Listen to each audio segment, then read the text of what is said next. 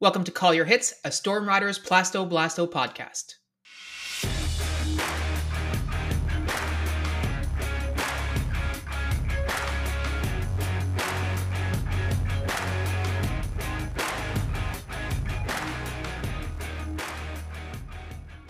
Thanks for joining us, everyone. Today, Pat and I are going to be talking about longer range airsoft replicas. In particular, we'll talk about how we've built them in the past, what we're using currently, but also how you might go on this journey yourself and a few pitfalls to avoid. But before we get into it, a couple of different announcements. So, firstly, if you are looking to support the channel in a meaningful way, there's two things that you can do.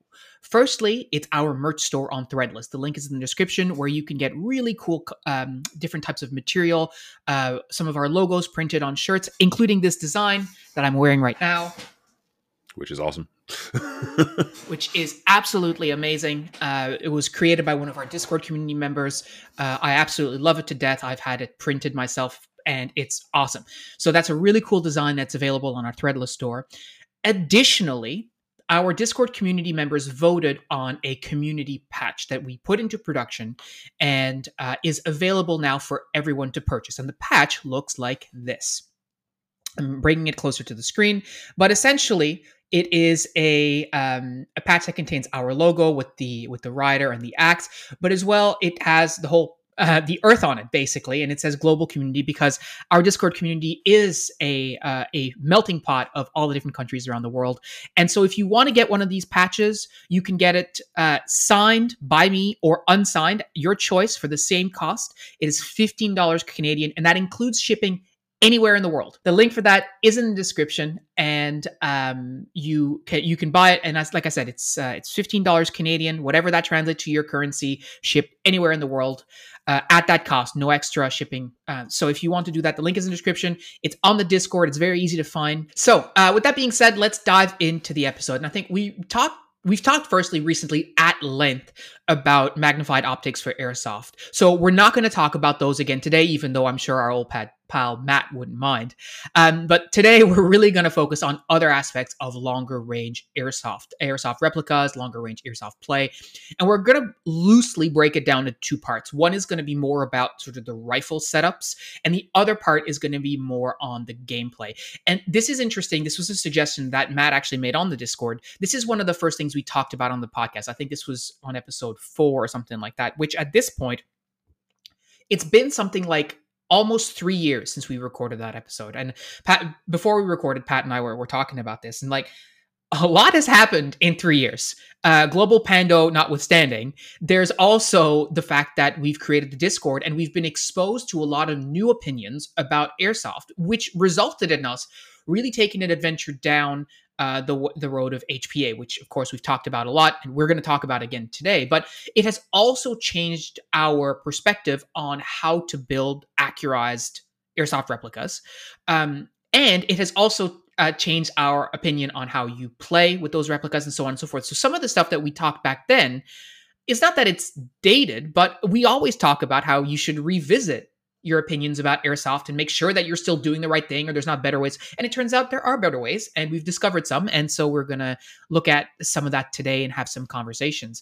One of the really big pieces that sort of comes out of thinking back in that way is that the Discord has provided us with access to a lot of opinions that are sort of outside of the soap bubble of airsoft in Canada, which has been really helpful.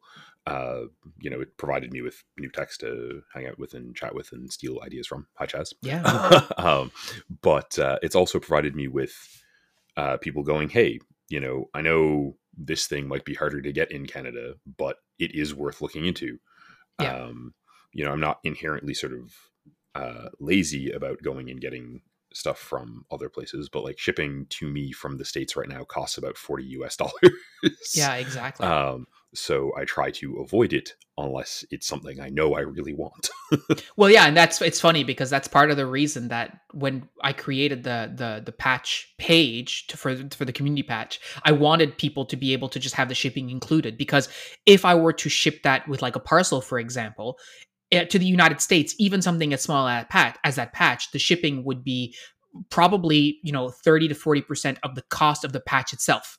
right? And similar, like if we were talking about earlier about like different barrels and stuff from Amped Airsoft, I mean, that will be 40 or 50% of our order if we're only buying one thing. So hence, trying to pull together and buy multiple things at once. But Yeah, we'll talk about it's that in very a much second. trying to be organized about it kind Yeah. of thing.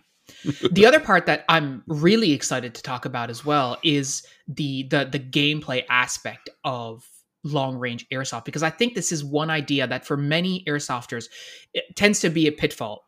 There's this desire, of course, to run a longer range replica, and you want to be able to snipe, quote unquote, snipe your opponents outside of their range and all this kind of stuff. In other words, to not have to worry about getting hit yourself while being able to hit everybody else. And that doesn't really shake out in reality, and we'll talk about that. But first, I think a good place to start is... It's funny because I was with you up until the not getting shot at and hit part, right? Like, yeah. mindset stuff. Yeah. And I mean, like, you're playing airsoft, you're going to get hit. Like, that's part of it, right? But I think before we get into that, even though that's the one that I think is I'm a bit more excited to talk about personally, I think we can talk about the rifles. And we talked about this again in the past. And since the Discord, really, like you were talking about having exposure to different texts and you can talk about stuff, but there's a lot of really good knowledge and science, right, that gets dropped in the podcast, like low-key science. If you want to learn about like volumes and all kinds of stuff, like in the stuff that I don't understand, PS. But in the references section, there's a lot of really good material in there. And as a consequence of that, even through osmosis, you start to just realize that there's more information out there that is reliable. And so just the other day, I was thinking about 6.01 millimeter barrels, and I was like, oh yeah, Koro, what's your tier list for barrels right now? And he just dropped like the 6, in order of the best in class to still really good barrels, right? And like that's having that sort of resource has really changed my perspective, and I think yours as well. And I don't want to speak for you, but I think as we've talked about, I have the odd morning where I look at the Discord and I don't talk as much as I read, I'm afraid. Pretty much everyone knows that, I think, at this point. But where I read the Discord and I'm like, oh god, they're talking about physics again. It's 8 a.m. I can't do this. Yeah. But that's not a suggestion that you guys should stop. Just I shouldn't read physics at 8 a.m. Yeah. One of the big things that we had talked about, I think, initially was around this concept of like achievable accuracy, right? So when you're thinking about the, your long range build or whatever, one of the core ideas for us 3 years ago, and I don't believe that has changed, is this idea of what is the actual realistically achievable accuracy for your airsoft rifle. Like there's people going out there being like, oh yeah, I want to build a rifle that shoots, reliably at up to 200 meters, like 600 feet. Like, bro, that is not going to happen. Right? Unless you're shooting like cannons or whatever. Like it's not a thing. Right? That's a new hobby you need to take up. It's called target shooting. Yeah, really. Rifles. Yeah. But Um, one aspect that I don't think we talked about in that episode, but you and I have talked about this before. It's not just about realistically achievable accuracy, but I would also say there's a piece around realistically applicable accuracy. Right? Or realistically applicable range. Like we've talked about this before. I remember we were playing a D-Day game and I was getting frustrated because I couldn't hit the opponents at the other side of the field, which is pretty much like the longest range that we're realistically going to shoot on the field at frontline. And your take to me at the time was like, bro, like, why do you care? Like we played this game mode like once every couple of weeks and once every month. Do you want to build a rifle for this particular use case, or would you rather have a rifle that you can use everywhere all the time with no, MED and all this kind of stuff, right? Yeah, and like at the time, it was sort of a, like to give a bit more context, that was a conversation about, like, do we want to rebuild Phil's gun into sort of a semi-locked DMR that's pushing the field's FPS limits for an AEG, which, I'm more than capable of doing. Like, it's not a problem. But, okay, yeah, it's fantastic for this one game mode, but you're going to have to use your sidearm every time we're playing a game that is CQB. Which is way more often. Because typically we play one D-Day game. Let's say we play one D-Day game per outing, right? Which is not true, right? It's like 0.5, but whatever, on average. But let's say it's 1. But in that same game, we'll play at least 2 village games, probably 4. And right? probably also a couple of road games, and your MED on that rifle was going to be 50 feet ish, which puts you inside your MED for half of that field, if not more. Yeah. So, yeah, it just sort of it works out to in practice being an odd thing. Like one of the things that realistically I'm not sure we've addressed in a really long time. It's funny because I don't think about that episode about long range airsoft rifles as a thing that we did 3 years ago. I think about it as a thing we did recently. Because that's how my brain works. In the same way that like I talk about movies and that I've seen, and my students are like, "Sir, I was 2." Zoomers, man, what are you gonna do? We old. One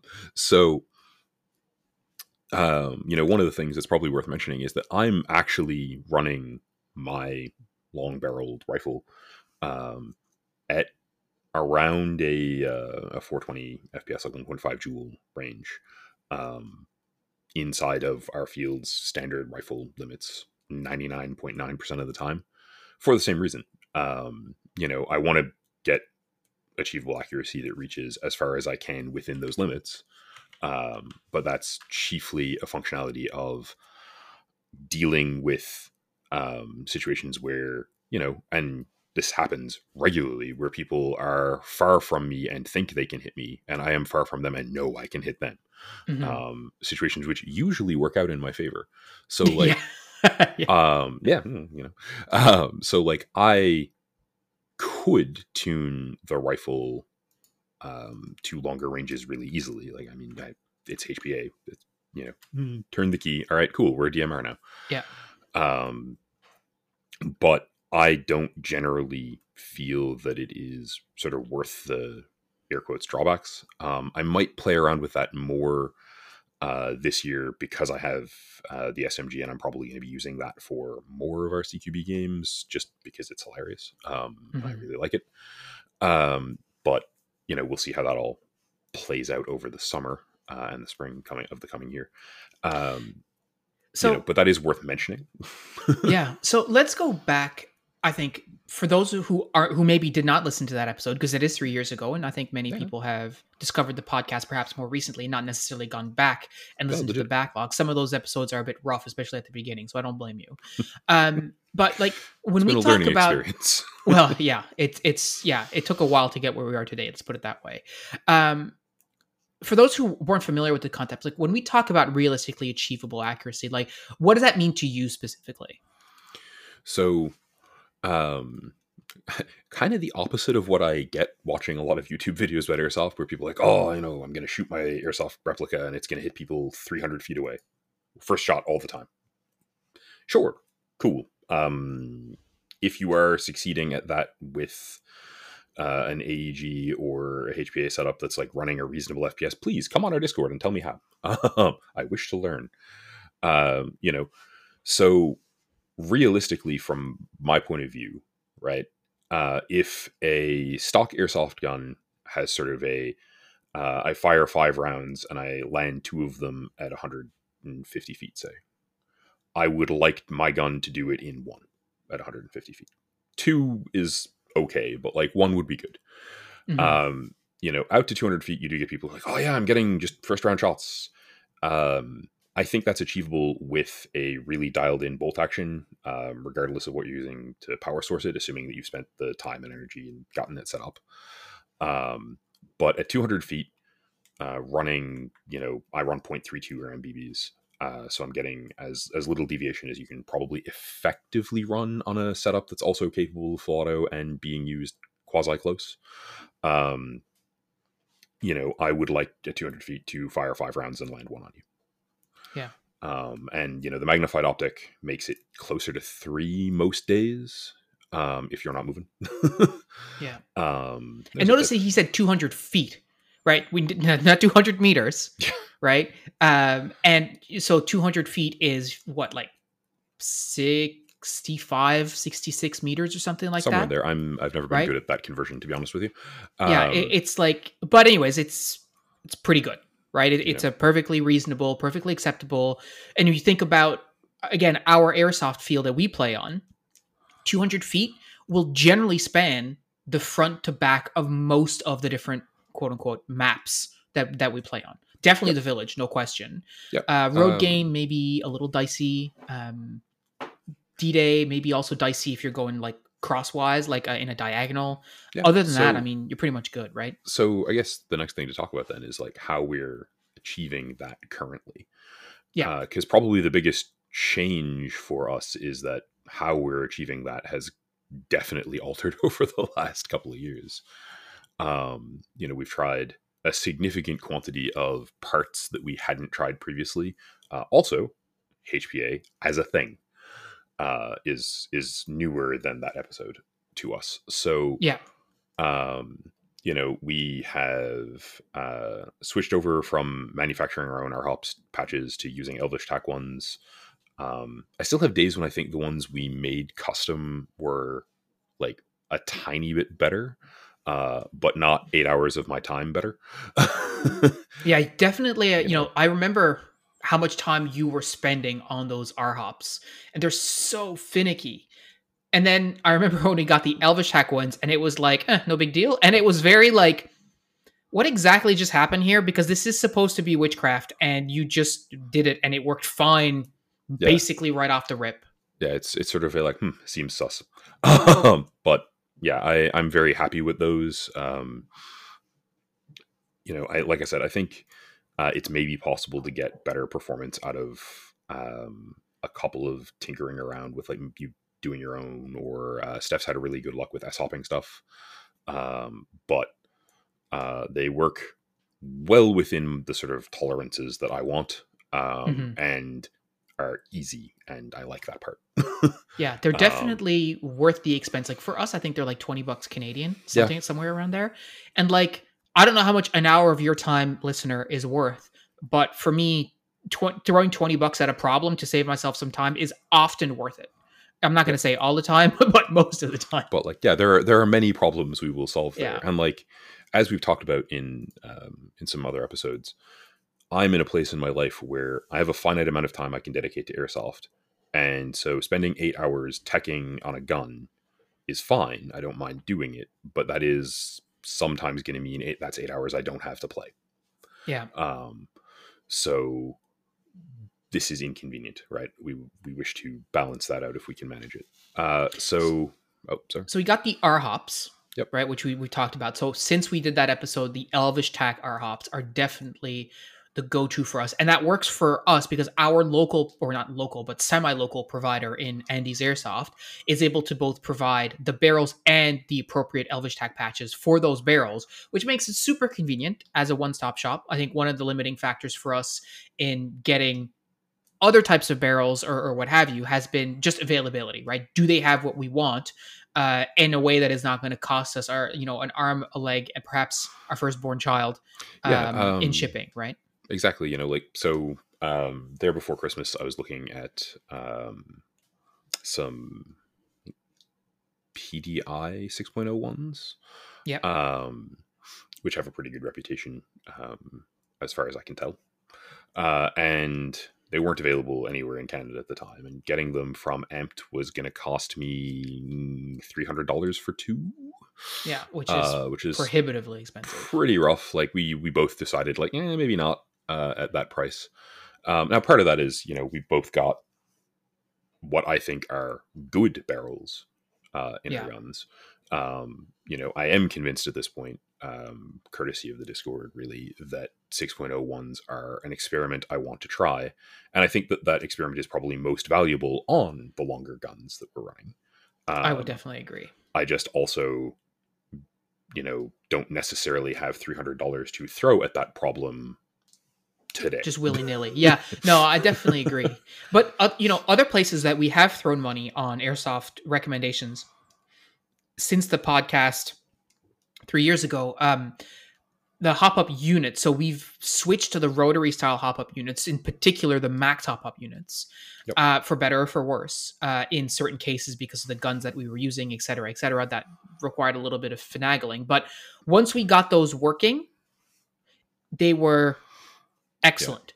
Right. And that's on the more on the consistency side, I guess. Right.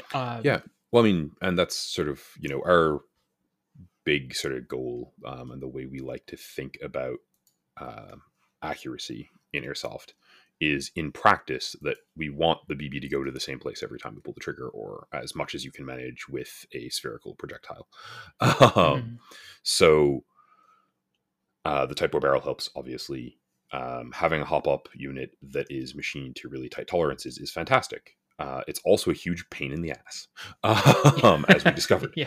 right? Yeah. So, Yeah. No question. the amount of feeding problems caused by 0.5 of a millimeter on the front end of a nozzle is probably not a thing that I would talk about comfortably. Like, oh my god, But and I like think, if you're, now that I know to sorry, go look ahead. for it, it's really not a problem.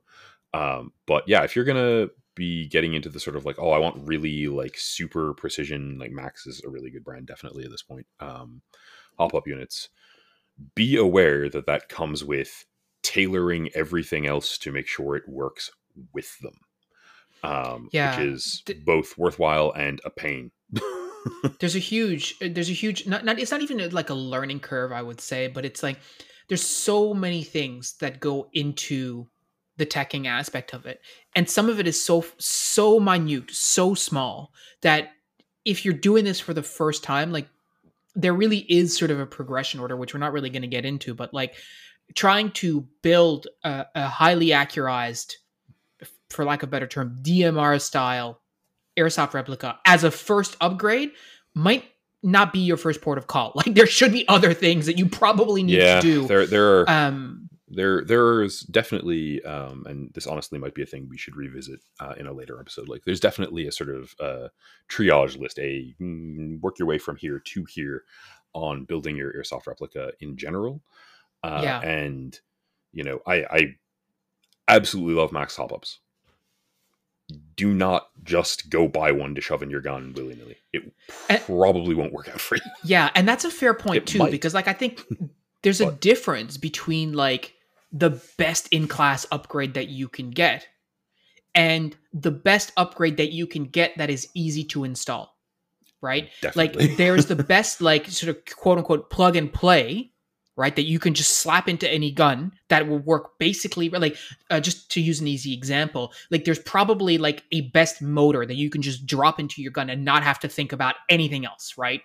Um, but the Max Hop Up, for us in our experience, is an excellent piece of kit, but and the butt is pretty big here, right? And I'm not talking like Sir Mix-a-Lot butts. Like, I mean, like, this is a very big butt that is as impactful as sort of what I was experiencing, which is, double feed, misfeeds, like crazy wild velocities, all because the nozzle is off by half of a millimeter, right? Which is a measurement that most people in their day-to-day lives would never encounter, right? So there's a lot of finessing that comes with that, and so as your first project, probably not the best idea. But we've gone way off tangent there. So the max hop up is something that has changed. I don't think we've really revisited sort of our actual hop up rubbers themselves. Like, I think we're pretty much uh, using like the modified stuff like we always have.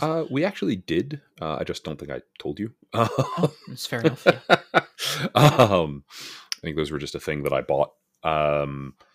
I am going to hopefully be right. I literally would have to go check the bag of them in the back room. I think we are currently using Maple Leaf hard type ones Oh, okay. um, Yep. for our hop. I bought a few of them. There's a specific one that Max recommends that I was like, all right, Oh, yes, we'll you're we'll absolutely right. And we'll you try did that. tell me this. So that's egg on my Um, face. It's because I'm old and I'm a boomer and I forgot. But you definitely did tell me this. You're um, absolutely right. and it was just sort of a like, well, we're fiddling around with these, trying to get them working in 3 different builds right now. Let's just order the parts and then get the thing they recommend. And so like over the last couple of years, we've had um, 3 Max, the orange type hop up. They're sort of standard AEG hop Yeah, the up. Max Pro, I think. Yeah. We've had 1 without the latch and 2 with that we've gotten working in various things. Um, the They wandered really nicely into my AEG build and didn't really have a whole lot of issues there. Then I switched over to a Kythera, and it worked fine with that. And then I switched over to the Fusion engine. Thank you. Brains.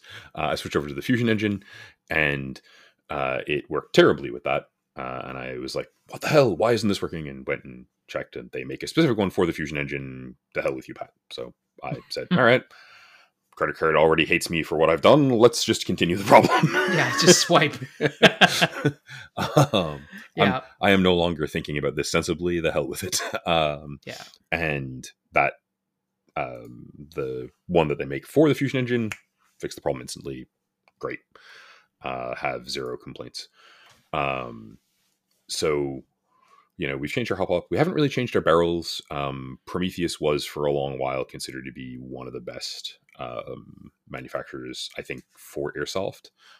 Certainly the best that was available to us here in Eastern Canada, let's call it. Absolutely. And that was one of the big things I was going to say was that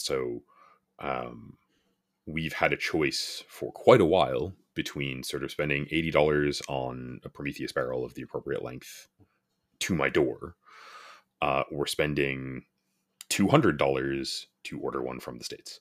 And there is a difference between a $40 6.3 millimeter Type bore. I've used the aluminum Mad Bull ones, I've used steel Mad Bull ones, I've used Prometheus ones. The Prometheus ones are better. You do get a better quality product for your twice as much money. That's not always going to be the case, I'm sure, but in that case, I do agree. Is the difference enough that I'm willing to pay the money? Yes. Has that always been true? No, there have been versions of Pat that had less money that were like, you know what, I will just buy the aluminum Mad Bull and it will do everything I want it to do today at a price I can afford. So possibly the 6.01 Type bores that we've been looking at end up being in that sort of category as well. I also have been kind of conservative about them, the 6.01 specifically, because we very early in me getting into teching and in one of Phil's earliest forays into it as well, we put a 6.01 into a bolt action, and it jammed up horribly under someone else's use, and it was just a huge pain in the hole. Now we kind of swore him off after that. Yeah, it was sort of like now I actually do think very solidly that the problem in that case was the user, and maybe we did something wrong, but probably just the guy was a bit of ¿Por qué no los dos? Oh well, yeah, but yeah, fair. I would agree.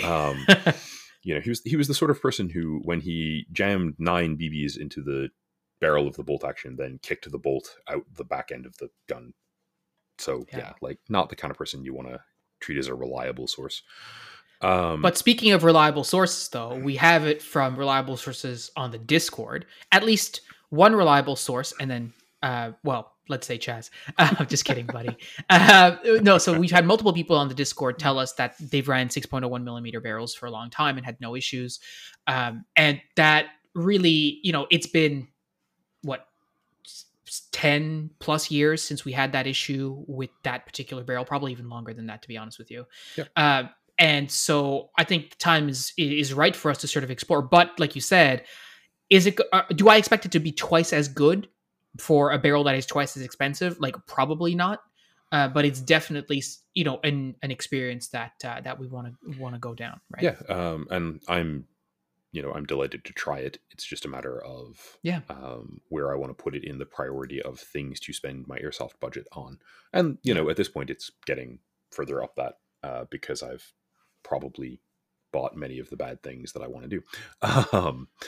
Okay, so listen, it's been I don't know, half an hour or something. We still haven't really talked about HPA. We briefly touched on it, but I think that is probably the biggest thing in terms of our long range. I mean, your rifle, my rifle that's going to have a Kythera in it. There is also an appeal for using HPA for this sort of higher end accurized builds, right? You can use HPA for anything. Don't get me wrong. That's not what I'm trying to say, but that's the direction that you took your rifle. And I would say from my perspective that it is much more accurate as an HPA rifle than it was previously, is my sense of it. So, the I think the way I tend to look at it at this point, having sort of played around with both, uh, is that it is very doable to build a really accurized AEG that fires in semi quite consistently. It is also a bit hard on the AEG to do it. Yeah. So the piece that I felt became problematic, and this isn't why I switched to HBA. I switched to HBA literally because Steph got a Kythera. It was fun, and I wanted to play with it. So like my starting point was not mechanical advantage. It was this is cool. Yeah. So going from there, my experience with the Kythera was that it definitely provided me with really consistent shot-to-shot accuracy, which was really excellent. I was super, super impressed with that. And it did so out of the box without what I felt was a ton of work. Like, yes, I had to mess around with the gearbox shell that I was installing it into to get it to fit correctly. But the level of irritation that went into getting it set up so that it was firing quite nicely relative to the level of irritation that went into creating the sort of comparable performance in my AEG was substantial. And there were also several less failure points. The Kythera has the drawback that you have to take it apart every 20,000-30,000 shots and lube it. More often is better probably, but like, you have Good thing you just told me that, because I didn't know, and that means I'm going to have to loop it between games apparently. Well, we'll figure that out. So that had definite benefits. Getting the Fusion engine dialed in as nicely as the Kythera came out of the box took a little bit of work too. And I still want to play around with some shims in it some more, but that's not a criticism of the Fusion engine. It's more of I can do more with this. Cool. There's also an argument that was getting talked about on the Discord that maybe I'm over voluming my barrel anyway and need to think about that. So that's in the back of my head to do. But yeah, the Kythera turned out to be like primo. It's very, very fun to shoot, and it worked really, really well. One of the biggest things, to be honest, for me is that I felt more comfortable shooting it a lot. In the sense that like there's no motor to overheat. Yeah. A few things like that, which is, probably just paranoia on my part, I think, to be honest with you. But I don't think so, because I feel the same way, man. Like, I've played games where my AG I get Phil shoots a lot. Ha ha ha. Okay, fine.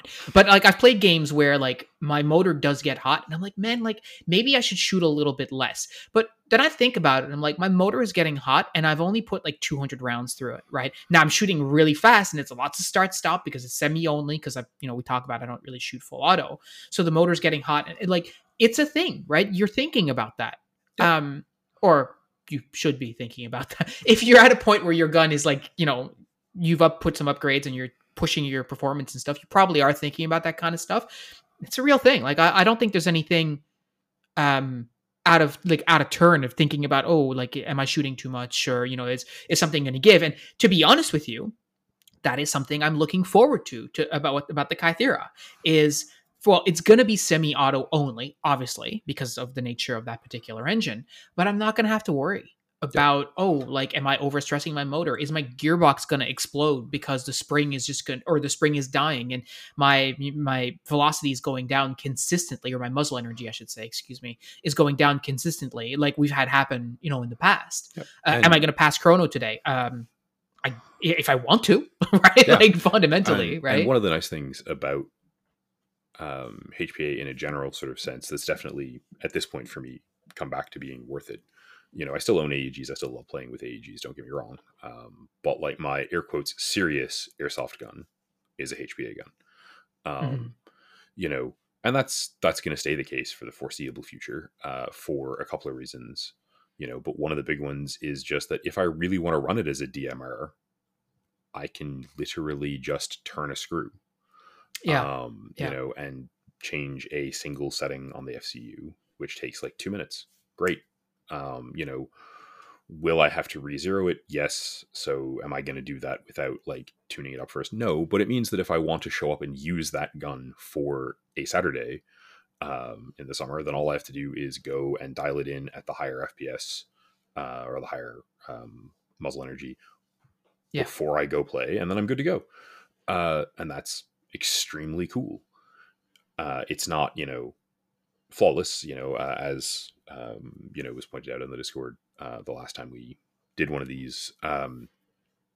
The bolt action, you know, HPA or otherwise, will produce, yes, a more consistent result just because of the way it works. But I do want to get as much consistency out of this as I can, and the fact that it gives me flexibility is really cool. You know, if I wanted to go to a CQB game, I could just turn it way down and go. Yeah. You know, I'm more likely at this point to use the SMG, but like that wasn't a thing that I owned when I made that decision. Yeah. You know, and like one of the other big practical things is that running a really accurized AEG on semi does put strain on all the components you're running.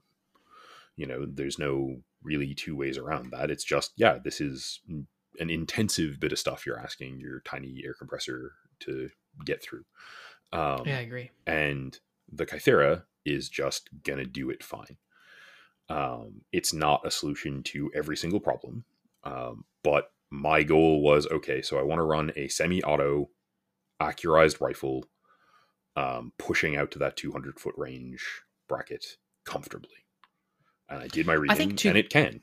Okay. Yeah. There's this other thing with HPA, which is a thing that you and I had talked about even before we were really considering HPA, was this idea that you get to set the energy, right? Whereas with an AEG, like I remember many times where we were like, oh, I put an M120 in that. Oh, it's shooting over 1.6 joules. Okay, well, I need to wear it in, quote unquote, to get it to pass chrono, which is foolish, or you need to just swap to an M110, which is what we ended up doing anyway, so that you get into that 1.4 joule range instead, Yep. right? And especially But because if you put in the max hop up and you're like, oh yeah, like this will fix my feeding issues. And it's like, it will. Turns out it will also bump your FPS by between 10 and 25. yeah, and so with the HPA, like you can get to that middle ground where you're shooting, you know, if your limit at your field is 1.60 like it is at ours and you want to shoot 1.59 consistently, you can dial your air so that you do exactly that. Now, I don't necessarily recommend, I don't think that your velocity limit is like a speed limit, like you should be trying to hit it every time. But if you wanted to, you can. And Yep. you know, that's something that an AEG or a Springer or whatever just can't do that, right? It cannot give you that level of micro adjustments. And again, like you're talking about over voluming or whatever else, like there's a lot more accommodation that exists in that sphere because you're controlling specifically everything about it very precisely, as opposed to just, Yeah. from my perspective anyway, slap it in there and hope for the best, kind of based on what manufacturers say an M110 should be shooting, etc. And you know, you don't have to deal with the fact that different manufacturers use the same numbers for different values. Yeah. But you know, I'd be lying if I said there weren't, you know, weren't drawbacks there in terms of especially really learning how to tinker with either the Kythera, which is a mechanical system, or the Fusion Engine, which is a digital one. But like, if you're trying to build for, you know, long range effectiveness, I do think they're really quite good tools.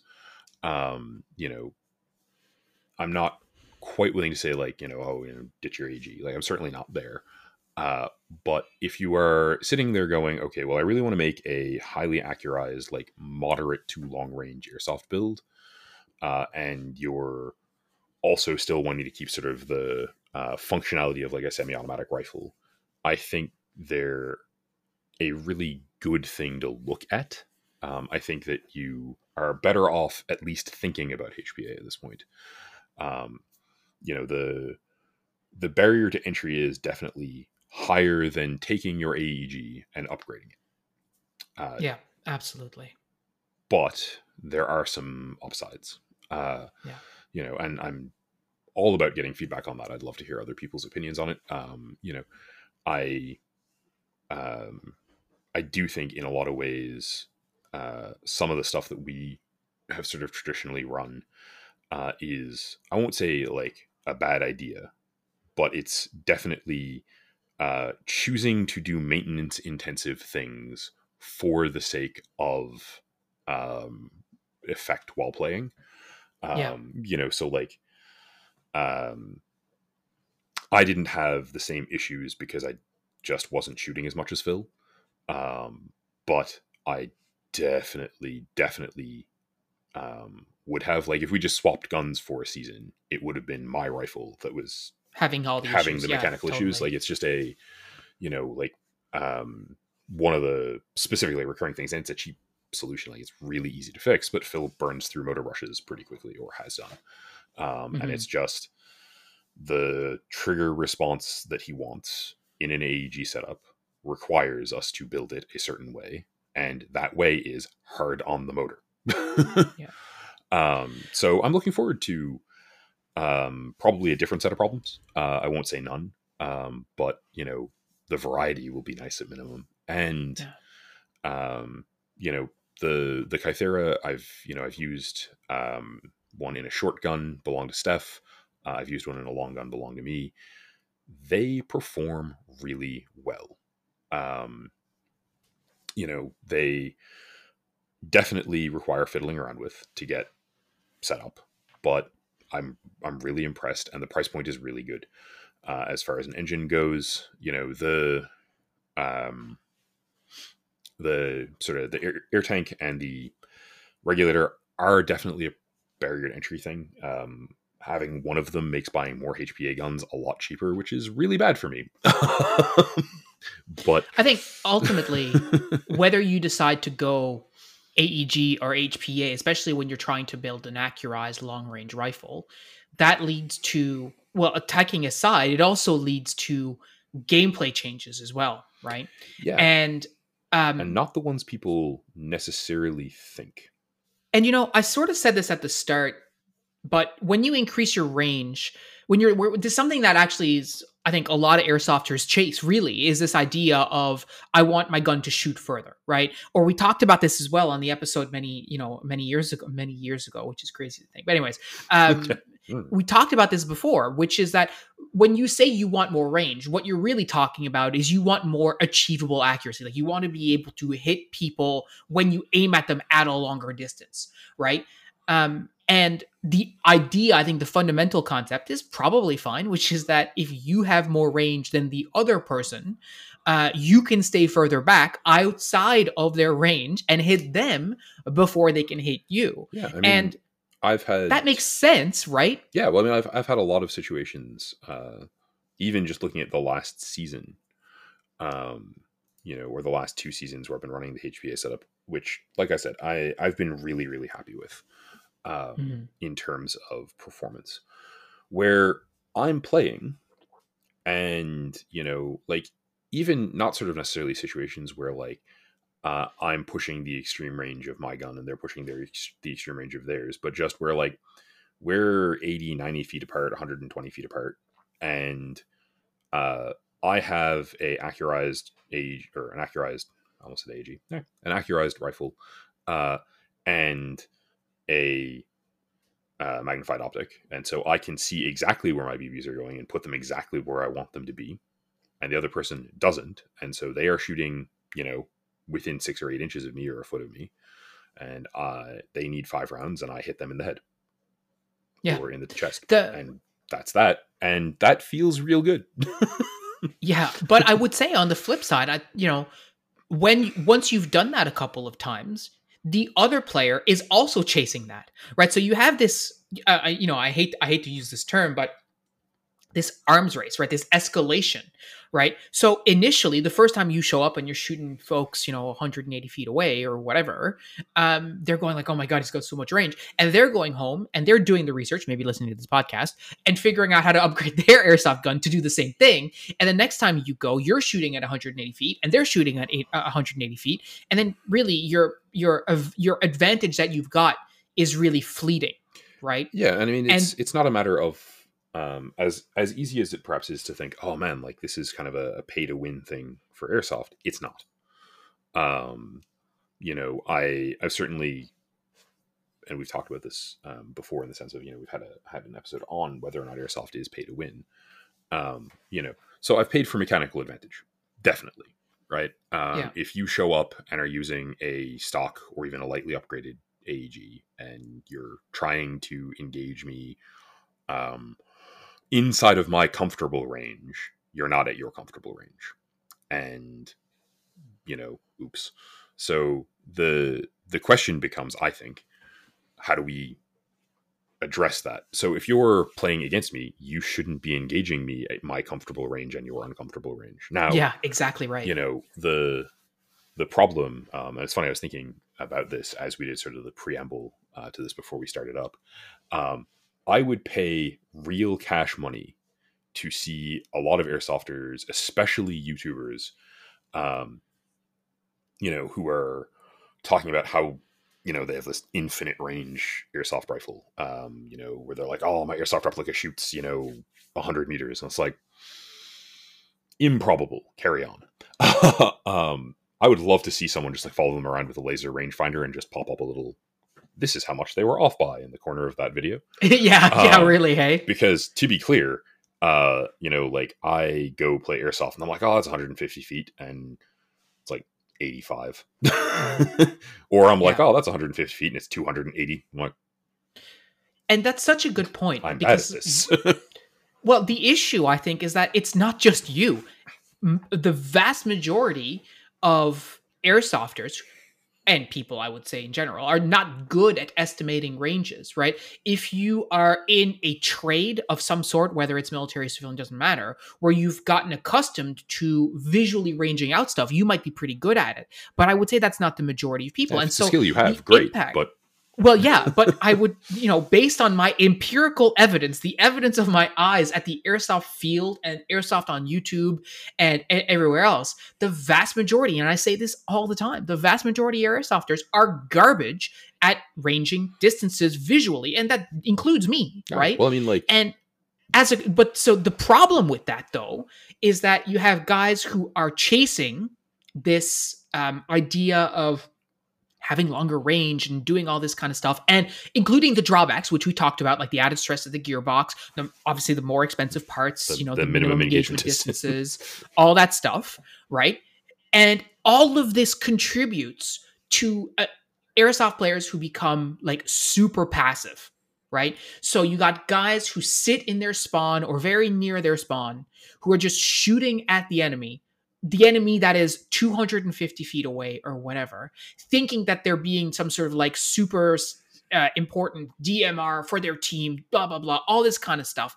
Or DM, not DMR, they're the DM, but whatever. Like they're doing this sort of like support function by sitting at the back of the field and not actually supporting in the meaningful way, right? And we've actually seen that sort of play out on our fields multiple times, even with you, Pat, not because you were sitting behind, but because at the time, I remember this distinctly, we were not communicating. Yep. We were not talking. And so you had a rifle that was shooting longer distances. You were playing in a support role, but because we could not talk, you could not support us. And that was very frustrating for me. And that was very frustrating for you. And right? I mean, that's sort of the punchline, right? So, the two things that I take away from that experience are, first up, you need to know what your gear can do, right? Mm-hmm. You need to know what is your comfortable. Yeah, if I drop the reticle that I'm using, whatever I'm using, over the torso of another player and pull the trigger twice, I'm going to hit them. Right? You need to know what distance you can do that at reliably. Yeah. That's the distance you should be trying to play in. And like, I don't mean you need to know how many feet it is. I mean, you need to be able to eyeball it. You also need to be sensible and go, okay, that guy over there has a bolt action rifle. I'm going to treat that as though that distance for him is substantially further. And I'm going to take advantage of cover and not let him do that to me. Because if you just sort of like stand half out of cover and try to, 1v1 me, If I have that good distance and it's 20, 30, 50 feet longer than yours, you're making a mistake. Yeah. And again, like, it feels great for me, but I've been on the other end of that situation, right? I've played the opposite end of that. And it's foolish to play it any way other than a smart one. So how do you play it better, right? As either player. So if you're running the DMR, you still need to know what that distance is. If you've got a really accurized, moderate to long range setup, you're still looking at a situation where you probably don't actually want to just sit, if you can shoot 180 feet, you probably don't want to sit 180 feet away. No, definitely. Like, there have been games where I was running that, Acura setup, especially like, so the season that I built the Kythera, we played some games in the village where I didn't enter the village. And some of those games we had wicked comms, and it was basically just sort of, we were using the fire lane that I was set up in to shape the engagement such that they either walked out into my fire lane or they were stuck up against the entirety of the rest of my team. And that worked really well. Yeah. We played other games where that wasn't what we were doing and we weren't really communicating, and where, in point of fact, like, there were 2 guys left on my team out of 6 or 7 because the beginning of the game went pear-shaped, which happens. And I'm still running a rifle where I can get further up and be an assaulter, and I wasn't. And I was useless. Yeah. Right? It's just... And, you need to understand, and we've talked about this many times, like, you need to understand your capabilities. You need to understand your team's capabilities too, because there's this notion, I think, and again, like, if you think about what happens on like YouTube, etc., you see all these like YouTubers are like, oh, well, he's got a sniper, so he's like the main character or whatever, right? And the problem, though, is that when you are in that role, like, you're not the main character, right? You're supporting a main action, right, of more people than you. And you need to understand what they're going to do and what they're capable of doing in order to support them. So what you said at the start, like, if your range has 180 feet, you shouldn't be 180 feet back. Not just because your range that's your maximum range, but also because your friendlies are likely going to push up past you, and they're going to be engaging targets that are 120 feet from them when they're 80 feet in front of you. Well, I'm not strong in math, but that's 200 feet now. So did you move? Did you go with them? Did you support them? Did you understand, like, what you were just saying? Like, we have an engagement that we shape, understanding our capabilities. Now, I would say that at the random skirmish is probably not going to happen unless you have an organized bunch of people, which is fair enough. But especially if you're thinking about objective games, or you're trying to be like a designated marksman in that sort of role at a larger game, like, you need to understand how your team is going to behave in order to be able to support them. And I can guarantee you that sitting back at your spawn or sitting 5 pieces of cover behind where the action is happening and shooting ineffectively forward, like we see basically all the time. Not from you, but I mean just in general. I've had my days. Like, you've had your fair share, but that's beside the point. I'm not throwing you under any bus. But the reality is, like, if that's how you're going to act as a DM, as a designated marksman, because you have this DMR rifle that you built and it's super accurized, it's super long ranges, and I'm doing all this in air quotes because none of this is necessarily, if this is your first time doing it, like, you might. Anyways, the point is, you're not where you need to be, both physically and in terms of your capabilities, that you're not going to support the team. And the last part, I think, is the most important, because we have had really, really good success over, 15, 16 years of playing as a team, right? As a result, maybe not those first couple of years, but definitely the later on. When I think about Mark and I think about Jason, I think about you, like, we've had really good success at utilizing those types of support roles when we had active participants, right? Who weren't just sitting back, but who were moving forward. You're pushing up a line. We're understanding how the battle is shaking out and understanding where do you need to apply your long range precision to support some of the movement that's happening further down the field. The other, right? like, practical thing that's, I think, really worth mentioning there is, so if you're looking at the kind of DMR setups that are actually popular in Airsoft generally, they are closer to what I'm running. Right? They are either at, like, I'm pushing the upper limit of rifle, or they are at, I've stepped just above it into DMR, but I'm not at, this is a bolt action and it has 100-foot MED. Yeah. So if you're rocking anything in that range of setup, the way I encourage you to think about it is, so yes, I can sit back and fire from 180 feet and hit people and be, frankly, extremely safe, right? Like, this is an option. But it's not a useful option, because the useful place for me is maybe 10 feet behind Phil, where the people who Phil is having trouble hitting because they're outside of that comfortable zone, that, that green zone that we were talking about for Phil's gun, are well within mine, right? Yeah.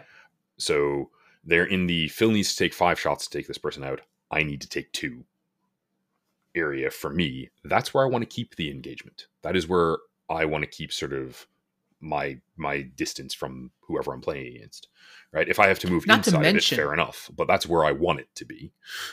Well, and not to mention that you could utilize your greater range to get in a more advantaged piece of cover that gives you a better angle on who you're trying to shoot compared to where I need to be in order to be as effective, right? So as I'm pushing up, to your point, 10 feet, or, whether it's 20 feet or even 30 feet, doesn't really make a difference, right? Like, I'm pushing up straight on. You can go to my left or you can go to my right as the battlefield sort of shakes out, and utilize some of those areas to put in, a flanking fire. Yeah, right? And be in that one of those situations. You can get around their cover so that I can keep moving. Well, and be in one of these situations where, like, if I had the same range Phil does, although frankly at this point we're pretty close. Certainly after we put the Kytherian, we're going to be fairly 1-to-1 again. Although I have the magnified optic, which genuinely helps. Right? There is that sort of like, well, I can be the longer side of the triangle pretty comfortably, carry on. Yeah. Right? So the piece that I really, I guess, want to stress here is that it's still a game of fire and move. The more static Absolutely. I am, generally the worse it is for me, partly because if you're staying in one place, they're eventually going to figure out where you are, and like, I've got a really great 1-to-1 cool, there are 5 guys and they're just pulling, they're on auto and they're holding it down, and I'm going to get hit. Like, it's just, that's how that works. But also, if you're not supporting the people on your team, and it doesn't matter if it's, me and Phil, yeah, okay, we work pretty well together. We have had a little bit of practice.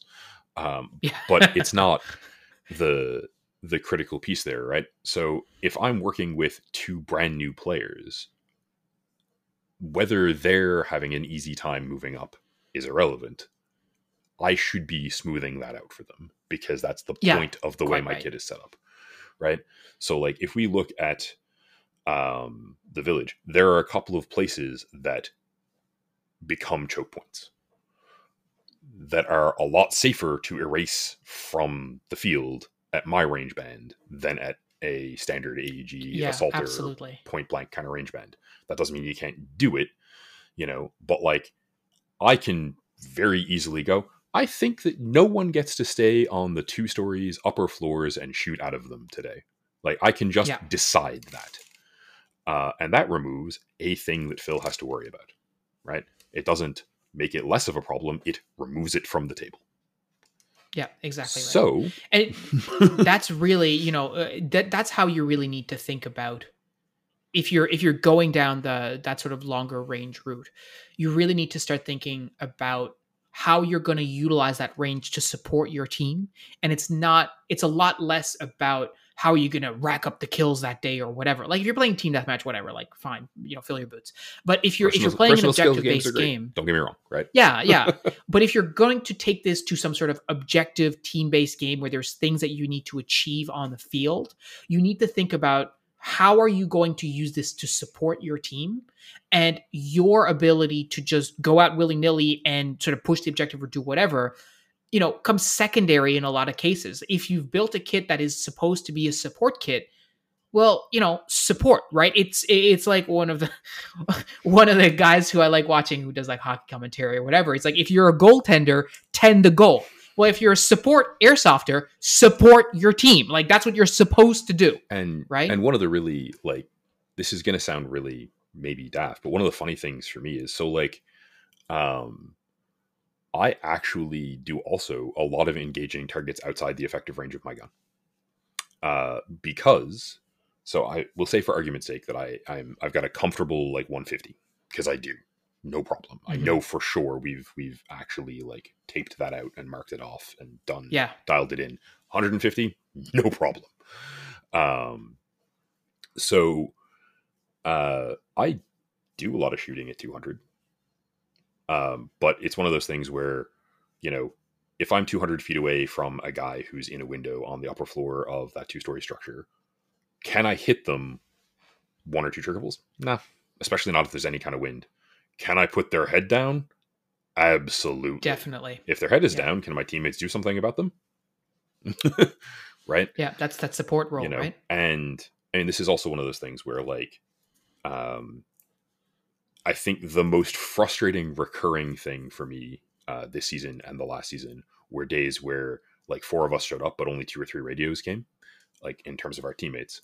And like, not, to shit anyone, like stuff happens, whatever.